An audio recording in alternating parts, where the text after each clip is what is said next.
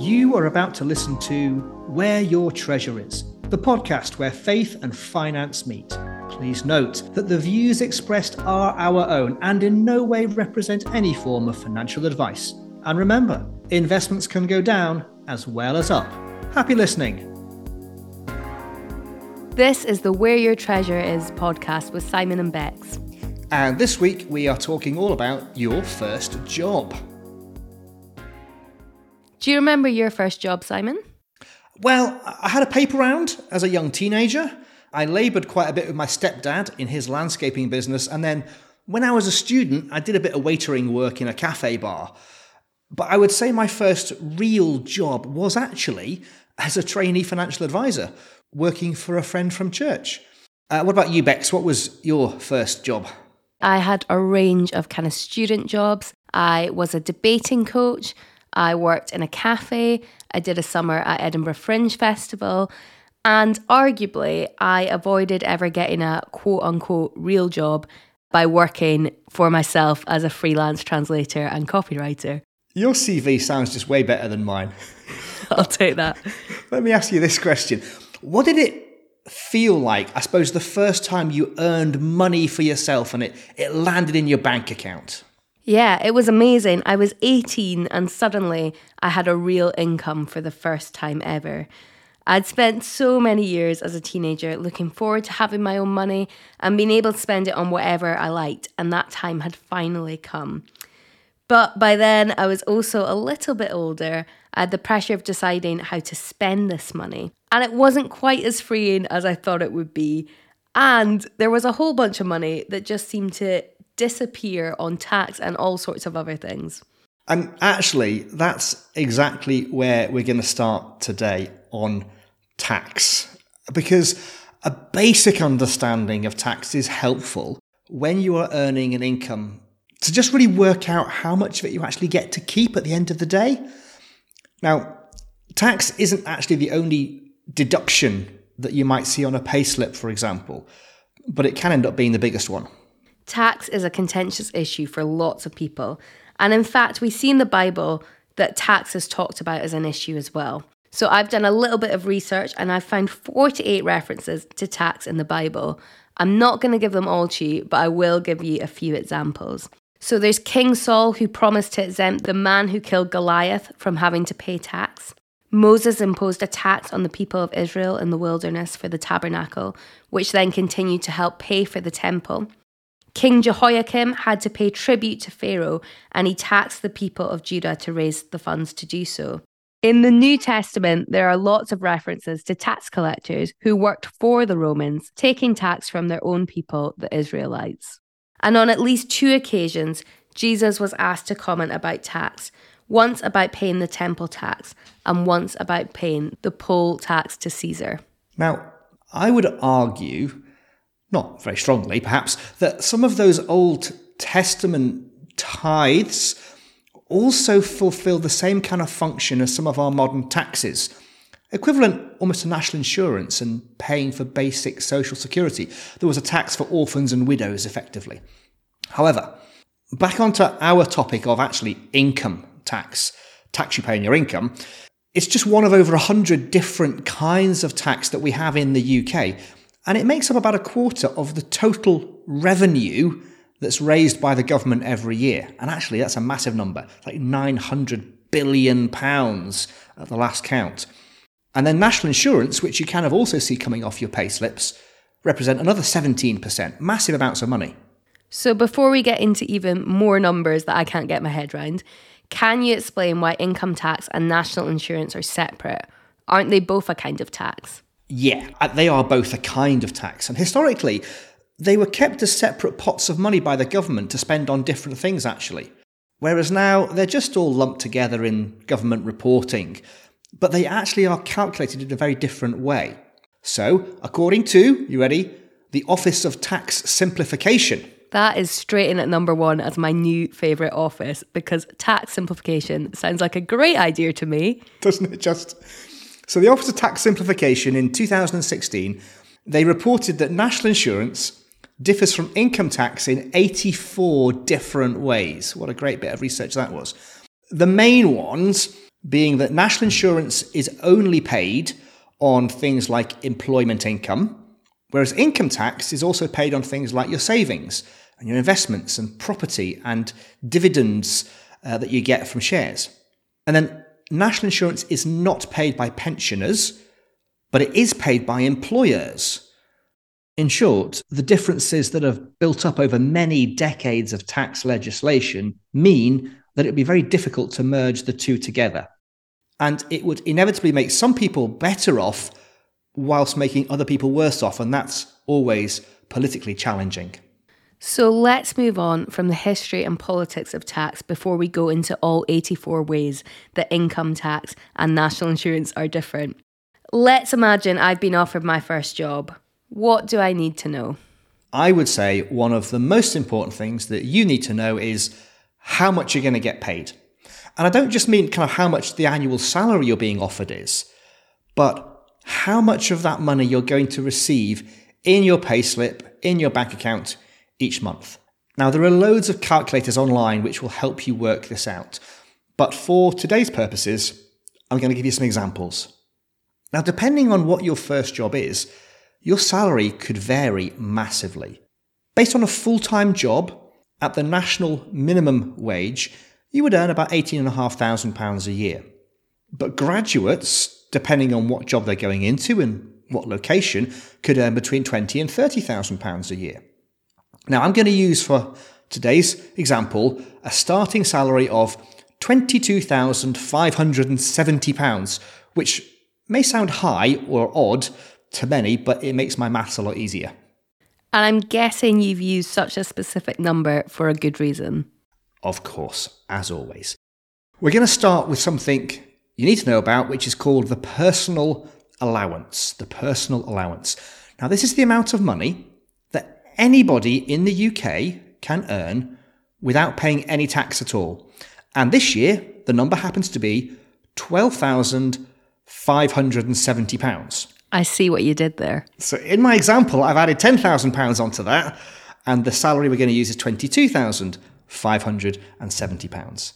And then we can kind of do the maths and work out how much they're going to pay in tax and how much in national insurance and how much this worker is going to take home in their payslip on their first month. And depressingly, it's not going to be very easy. We have to consider income tax and national insurance and actually pension contributions as well, and even when in the tax year they're starting to work.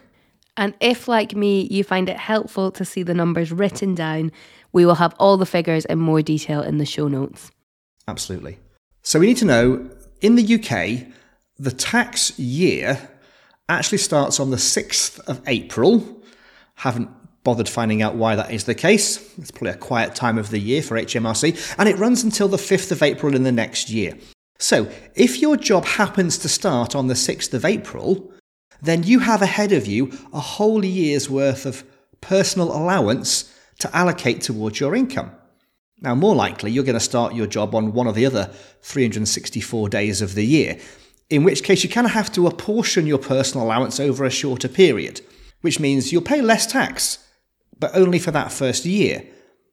In future years, your personal allowance is spread out over the whole year's earnings. So we're going to work on the basis of, let's assume the highest tax bill, and we'll assume you start on, well, actually the 1st of April. And the reason I say the 1st of April is because you'll get paid probably at the end of April. And you're going to receive that month 1/12, 1 month's worth, of your annual salary. And the same will happen every month, and your total salary gets spread over 12 monthly payments. And what happens then is your personal allowance is also spread over 12 payslips. It isn't the case that the first £12,570 that you earn is tax-free, and then you pay all your tax in the next 6 months. What actually happens is you get to allocate a 1/12 of your personal allowance to each month that you work. And the aim is that you roughly earn about the same amount of money each month through the year, assuming your salary doesn't increase partway through the year. And do we have to work it out each month? That's going to get incredibly complicated. Yeah, I wouldn't do it each month. What I'm going to do is basically do it for the whole year, and then divide it by 12. Simpler maths anyway. So for our worker, they take their salary of £22,570 and deduct that tax-free amount, the personal allowance of £12,570, and that leaves them with a taxable income for the year of £10,000. Excellent. Now the next step is to work out what rate of tax they will pay. So in the UK, for most people, the first £38,000-ish of taxable income, and that's the amount above the personal allowance now, is taxed at 20%, and that's called the basic rate of tax. So this worker would pay 20% on their £10,000 of taxable income, and that's a £2,000 tax bill over the year.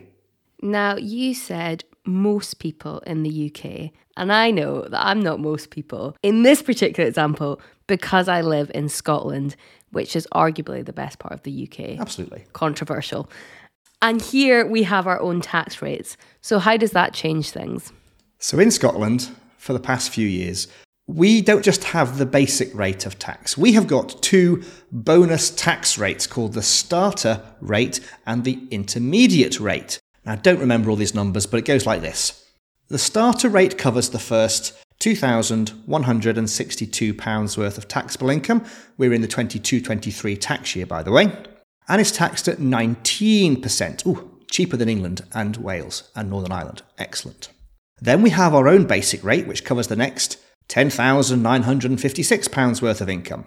And then we have a 21% intermediate rate for the next £17,974 of income. Lots of random numbers there. So if our worker lived in Scotland, they would pay 19% tax on £2,162, which is £410.78p.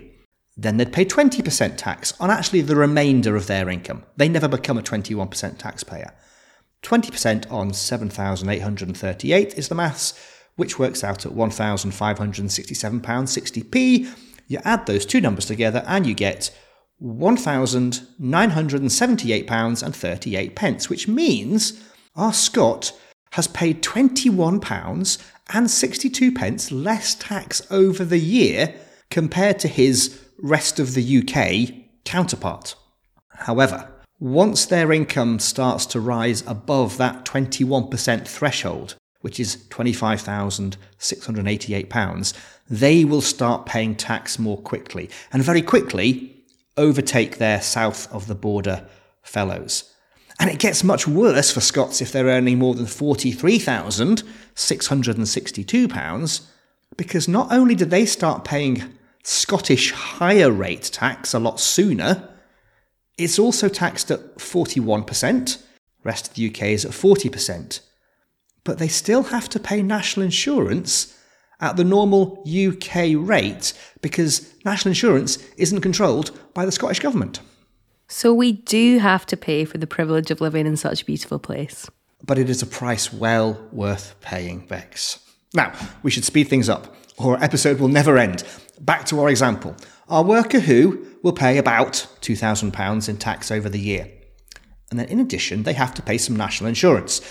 Now, the amount of national insurance you pay depends on what type of income you earn and how much you earn. For example, employees pay national insurance if they earn more than £242 per week, but the self-employed only if they make more than £6,725 of profit per year. And you have to pay national insurance if you're over 16, but you stop paying it when you reach state pension age. And we talked about what state pension is a bit in Season 3, Episode 2. So, you don't have to pay any national insurance on the first £12,576 of your income, which is remarkably close to, but not exactly the same as, the personal allowance. And then you pay 13.25% national insurance up until you get to a bit over £50,000 of income, and then you pay 3.25% of national insurance above that. There are no Scottish rates of national insurance, so that makes things a bit easier for us. But there is something across the UK now called the Health and Social Care levy. So during the coronavirus pandemic, it became clear that not enough money had been invested in the NHS over the years. And so the government announced a special new levy, not a tax, of course, very important. It's a levy to raise more money for the NHS. And this levy is 1.25%. And it's going to be introduced in April 2023. But to start getting the money in a bit sooner, from April 2022, national insurance rates were raised for both employers and employees by an equivalent 1.25%, but just for 1 year only. So this year, in our example, our worker is going to pay 13.25% of national insurance on a smidge under their £10,000 taxable income-ish. And that comes, in our example, to £1,324.20p, which we add to the £2,000 of tax, and that gets us to £3,324.20p. Are we done now, Simon? Can this person please take their money home now? Nah, not quite. Nearly, but not quite. We haven't yet considered pensions. I mentioned last week in our Season 3 pensions episode that all employers are now legally obliged to offer employees access to a company pension scheme.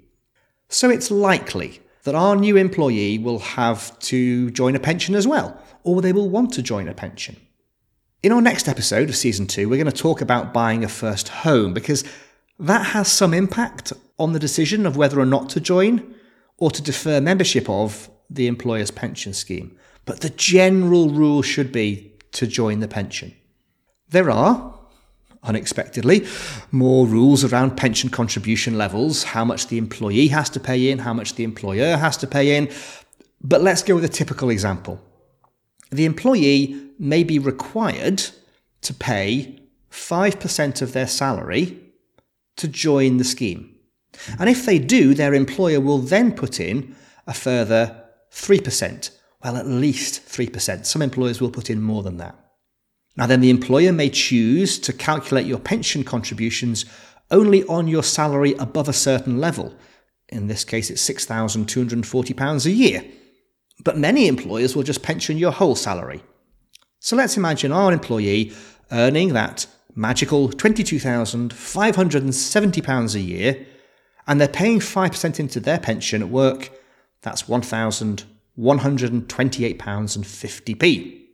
But one of the great things about your pension is that you don't have to pay tax on the money that's going into your pension.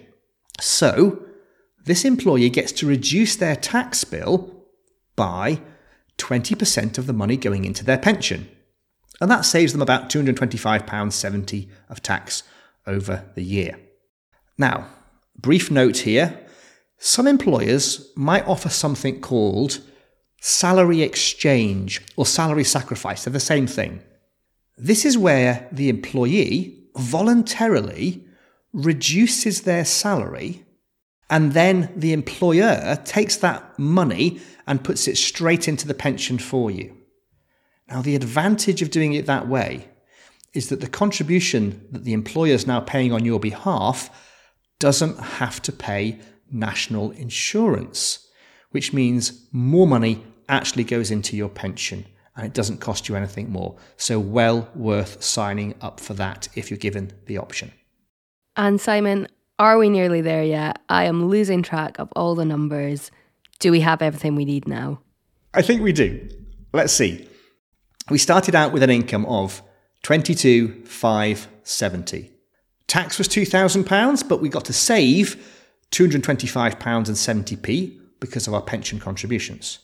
National insurance was £1,324.20p, and the pension contributions themselves were £1,128.50. The total amount that gets deducted from their salary works out to be £4,227 over the year. Their net pay then... And net pay means what's left over after all the deductions have been made. Comes down to £18,343, which is £1,528 per month. Now, if this person had assumed they were going to keep all of their salary, they would have been expecting to receive a twelfth of their annual salary, about £1,880 a month. They only got £1,528. So just under 19% of their salary has disappeared before they even get it. Now, of course, all that money that's been taken away, it does go somewhere. It's not only saved up to go into their pension in retirement and to pay for healthcare in the NHS, all the benefits they get from that.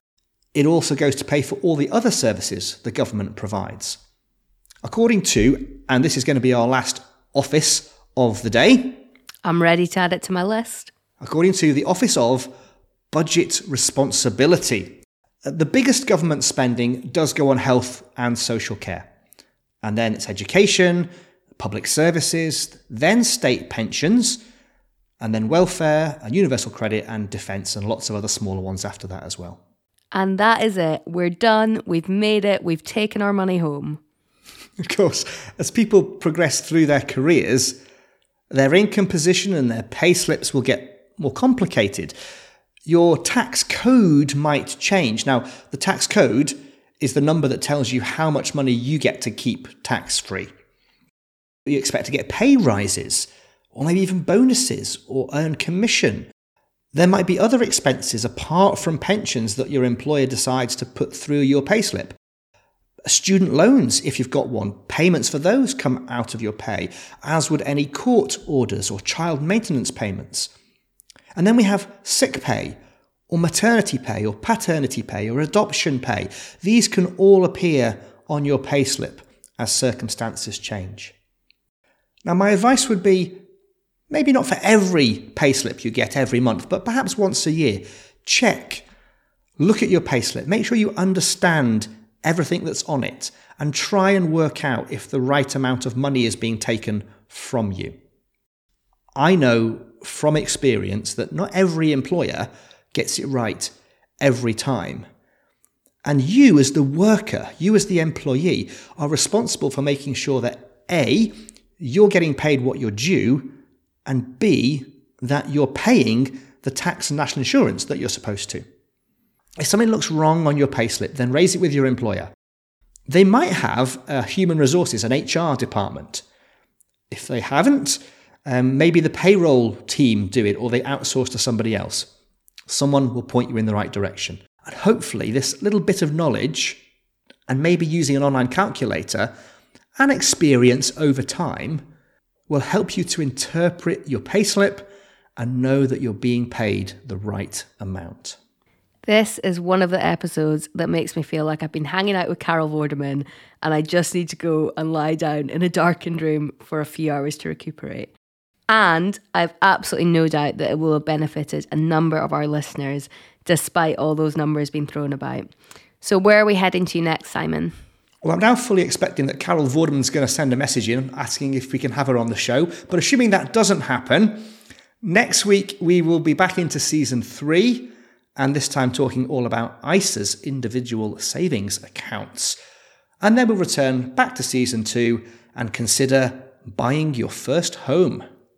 So whether you are Carol Vorderman or not, if you have questions on the back of today's topic or any of the topics coming up, please do send them in and we'll see what we can do to answer them.